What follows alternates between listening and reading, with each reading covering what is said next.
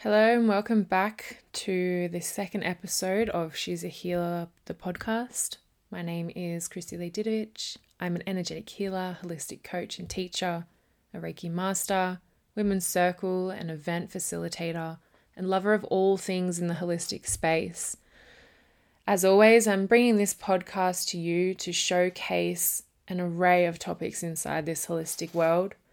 I may be joined by other people in the industry with stories about their journey and advice on how to implement them into your life. Thanks for being here. So today I will be talking about PCOS. This is something that is very close to me. This is something that I've suffered with for most of my life, my teenage life, moving into my adult life. This has been something that has been a huge part. So I thought I would start with the internet's definition of what PCOS is. And it pretty much has given me exactly reading the definition from online was, it's tough to see because it's pretty much proving the points of the exact thing that I have been through for the last 15 odd years of my life. So what they've said is PCOS is polycystic ovary syndrome. It's a hormonal disorder causing enlarged ovaries with small cysts on the outer edges. The cause of polycystic ovary syndrome isn't well understood, but may evolve from a combination of genetic and environmental factors. Symptoms include menstrual irregularity, excess hair growth, acne, and obesity. So this definition went on to provide a very great explanation that the only things you can do to prevent this disease and to help with the treatment is the pill and metformin, which is a diabetes medication. So I'm going to start with my story. I was diagnosed with PCOS when I was 13 years old, and I have a very clear memory of the day that it happened. I had a very insensitive doctor, male doctor, tell me, well, you'll never have kids. I was 13 years old. I was working at McDonald's. And I remember having a panic attack in the middle of my shift and thinking, oh my God, I'm never going to have children. This is something that I really wanted for myself. And obviously my mentality has changed around that. If the universe gifts me with a child, amazing. But being a 13-year-old girl, going to the doctors with my parents, being told that I have an incurable disease that realistically the information that they gave me was very incorrect. This was 15 years ago, but there still should have been a little bit more sensitivity around telling a young female that she's never going to have children. The next part of my journey was an internal and external ultrasound, which then began to be something that was quite regular in my life with pretty much no further education aside from this male doctor telling me that I have this disease and that I'm never going to have children. And this was every 6 to 12 months that I needed to get this internal and external ultrasound done to make sure that everything that was happening was staying the same. I do understand from a medical standpoint that it is good to understand your body and know that, the things that you're implementing and things that are taking place are helping or they're not increasing the situation. But pretty much his resolution was to go on the pill. So at the age of 14, I was put on a very low dose of microgynon, which was kind of across the board. I found a lot of my friends were on this. It was a very low dose. I then ended up having really severe period pains, which is actually why I went to the doctor in the first place. I was having multiple days off school. And when I went on the pill, all of these things seemed to stop. I did eventually start getting breakthrough bleeds. So slowly during the 7 years that I actually was on the pill, I incrementally increased the amount of, progesterone. And to be honest with you, I still don't have enough information and enough education around what I actually did during this time because no medical professional, until I actually sorted out myself into my adult life, gave me much information. They pretty much said, this is a pill that's going to fix this problem and Bob's your uncle. Here you go, take it. So for 7 years, I was on the pill and I did try a couple of different pills. I tried I think by the time I actually got the pill that I stayed on for a good 4 years, there was probably 3 years in between of me just trying different pills. But yeah, so I did stay on that pill for a long time. And then when I turned 21 and I decided that I didn't want to keep taking a pill every day, and sometimes I would forget, and I was going out and I was working shift work, so it wasn't always happening at the same time. I decided to go on the Implanon, which again had no education. All I knew means I don't have to take a pill every day. So I was like, hell yeah, that's great.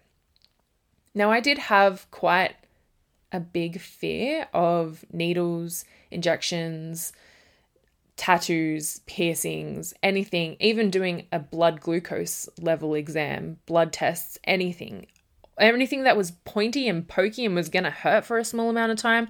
I had a great big fear around this. So getting the Implanon was a pretty big step for me. And I was very proud and was very excited. And for 2 years, I actually didn't have a bleed, which at the time, like I was 21, this was amazing. I don't have to have my period. This is so good. And slowly things started to happen. So I started feeling almost emotionally numb incrementally. I felt I would slowly lose emotions about things, or things that I felt maybe shouldn't have had such an explosive emotion. I was experiencing like extreme anger, extreme anxiety, and then it would just go away without any real resolution. I had pretty much no sex drive, and I found myself really turning to food for comfort. So having PCOS, one of the things that can be difficult to control is your weight. Also, being on the pill doesn't help with these things as well. And I didn't really have many supportive people around me, including my partner at the time. He wasn't very supportive of me getting off the pill or taking the Implanon out. So my anger started to trickle in a little more. I had heightened anxiety. And slowly after time went on, I started to notice things that were very out of character for me. So I've always been a happy, bubbly person. I've always been able to mostly control myself, especially even when it came to my anxiety. It was very rare that I let it get out of control to control my life until it did. And I feel like the chemical things that I was putting into my body were really assisting with this. And my anxiety got really bad at one stage, and I started to have suicidal thoughts. And not in the way of I'm about to go do this, but just things like, I wonder what would happen if I crashed into this pole right now in my car. I wonder who would come to my funeral. Or if I jumped out of this window right now, there's nothing that anybody could do. And when these things started to happen and I started to have those thoughts, it was like a light bulb, like, holy fuck, I need to do something about this. And I had recently read an article from Lara Biden, and she's doing some absolutely amazing work in women's health. So that is somebody that I really suggest if you haven't connected with her through Instagram or her YouTube channel. Really, she has a lot of great educational material on there. The next day, I called up the doctor, regardless of my fear of needles and pointy sharp things, and I got it taken out. And it was really bizarre to me how I felt when he took it out. And I don't mean like a couple of days later I started to feel good. I feel like as soon as he grabbed the tweezers and pulled the Implanon out of my arm, it was like I had 2 dumbbells sitting on my shoulders and they fell off. So once I got the Implanon taken out, so many things started happening in my life, and I started realizing the people around me actually kind of sucked. And especially the person that I was with romantically, I started losing the connection. And there's been a lot of studies recently that I've come into contact with of really how much the pill and chemical contraception actually alters the brain chemical connection between the way that you interact with the other sex, which, yeah, makes a lot of sense to me now. I started getting pains again.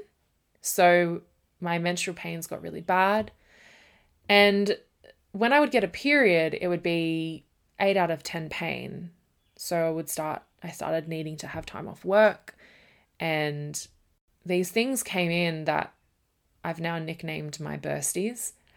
And what it feels like is a very, very sharp pinprick on the inside. And this was happening at one stage 30, 40 times a day. And it feels like something's bursting inside you. And this, in what I have learnt now, is that this was actually the cysts bursting. And there was times after I had come off the pill and after hormonal contraception for so many years that I was getting scans done still regularly where I would have 80 cysts on one side. On the other side, I would have 60 cysts. There was one time where I had a cyst that measured 3.5 centimeters on my ovary that was 1.6 centimeters. So it was more than double the size of my ovary, and this was one cyst on the outside. So there's lots of things that I tried during this time because I just didn't want to go back on the pill. The things that I felt, the emotional numbness that I felt, all of the other symptoms that came from being on hormonal contraception just weren't worth it to me. And I had even decided that I'm happy to live with these bursties and not have to be on those things because that's how much they altered my life. Now, I pretty much kind of suffered in silence for 3 years and I just really didn't want to go back on the pill, but I didn't have much education on any other options. Like there wasn't really the information availability now. And I feel like there was little things that I would try. Like when I got diagnosed with the 3.5 centimeter cyst, I had just done a uni lecture when I was studying naturopathy about how veganism has been known to shrink cysts. So I thought, what harm is it going to do? Like, I'm not going to go back on the pill. And there's a lot of risks coming from a large cyst on your ovary. So the cyst can weigh down and actually create fallopian tube torsion. So the weight of the cyst can twist your ovary and cut off the blood supply, which can cause so many other issues. If a cyst bursts and it is large enough, you can get a pelvic infection, and the list honestly goes on. It's not a very good thing to have, but there are ways to control it. And that's pretty much why I'm recording this today, is because I didn't have the education. I didn't have the options. My option was the pill or suffer. So I met with a naturopath and it was actually about something completely irrelevant. I had gone into a state of what was upcoming adrenal fatigue. There was a couple of markers that I had noticed in my life that really led me towards, just understanding, okay, yes, I tick that box. Yes, I tick that box. So maybe that I should do something about this. So I went and seen her and we treated and we dealt with the adrenal fatigue side of things. But then we started talking a little bit more about the PCOS, and I was prescribed hormonal herbs, which included a herb called Romania. And honestly, they tasted like shit. I thought there's no way that I can do this for the rest of my life. I'd rather deal with the bursties because it tasted like a mixture of the herb cupboard. So like oregano, basil, like literally any herb mixed all into one bowl with 10 bottles of Jaeger. And that was just bringing back way too many memories from my early 20s of Jaeger bombs. And yeah, so I was like, oh my God, I can't do this. And then a week passed and I realized that I hadn't had a bursty in a week, which hadn't happened to me since, my early 20s. Like when I started getting off the pill, that's when I started noticing these bursties coming back, and I was like, okay, this must be a part of it. But for a good 5-6 years, I'd had bursties every single day, incrementally increasing. Some days I was having, like I said, 30 cysts burst in one day. And when I had realized that it had been a week of me taking these disgusting herbs, I couldn't believe it, that there was another option. And so many other parts of my life started to really change, and the way that I felt started to change. My skin started to clear up. Certain parts of me that even visibly, like my bloat started to go away. I had these little dots that were coming up on the top part of my arms, which started to go away. so many parts of my life changed after implementing things from a naturopath. And there really was never any education that there was another medical professional that would be able to help from a different set of eyes until I found this naturopath. And it was honestly by accident that I found her. I went into a health food shop and I got chatting with her and she said, "Oh, we should have a session." So I'm forever grateful for her for that moment of my life. But I think that this was kind of the catalyst for so many other things to change in my life. And I feel like it can't just be a red pill situation where it's like, okay, here you go, this is going to fix your problems. For 3 months, I was on these herbs and my cycle started to regulate. I started having and have had for a good 3 years a 28-day to the day cycle. And that's something that can take a very long time. Like, I was on hormonal contraception for 10 years and that can take a very long time for some people.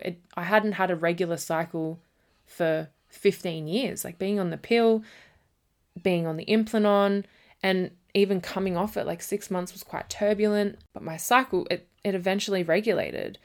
But there was other things in my life that I was changing as well. So I changed my diet. There was things that were aggravating my hormone imbalances. So, gluten wasn't working for me, dairy wasn't working for me, and I needed to have a good amount of time away from those things before I could slowly start to implement higher quality. And I think that was a huge, huge difference, was the quality of food, the quality of water, the quality of air, the quality of sleep, the things that I stopped eating, the things that I started eating, things that were agreeing with my body and limiting the things that weren't, which was hard at first.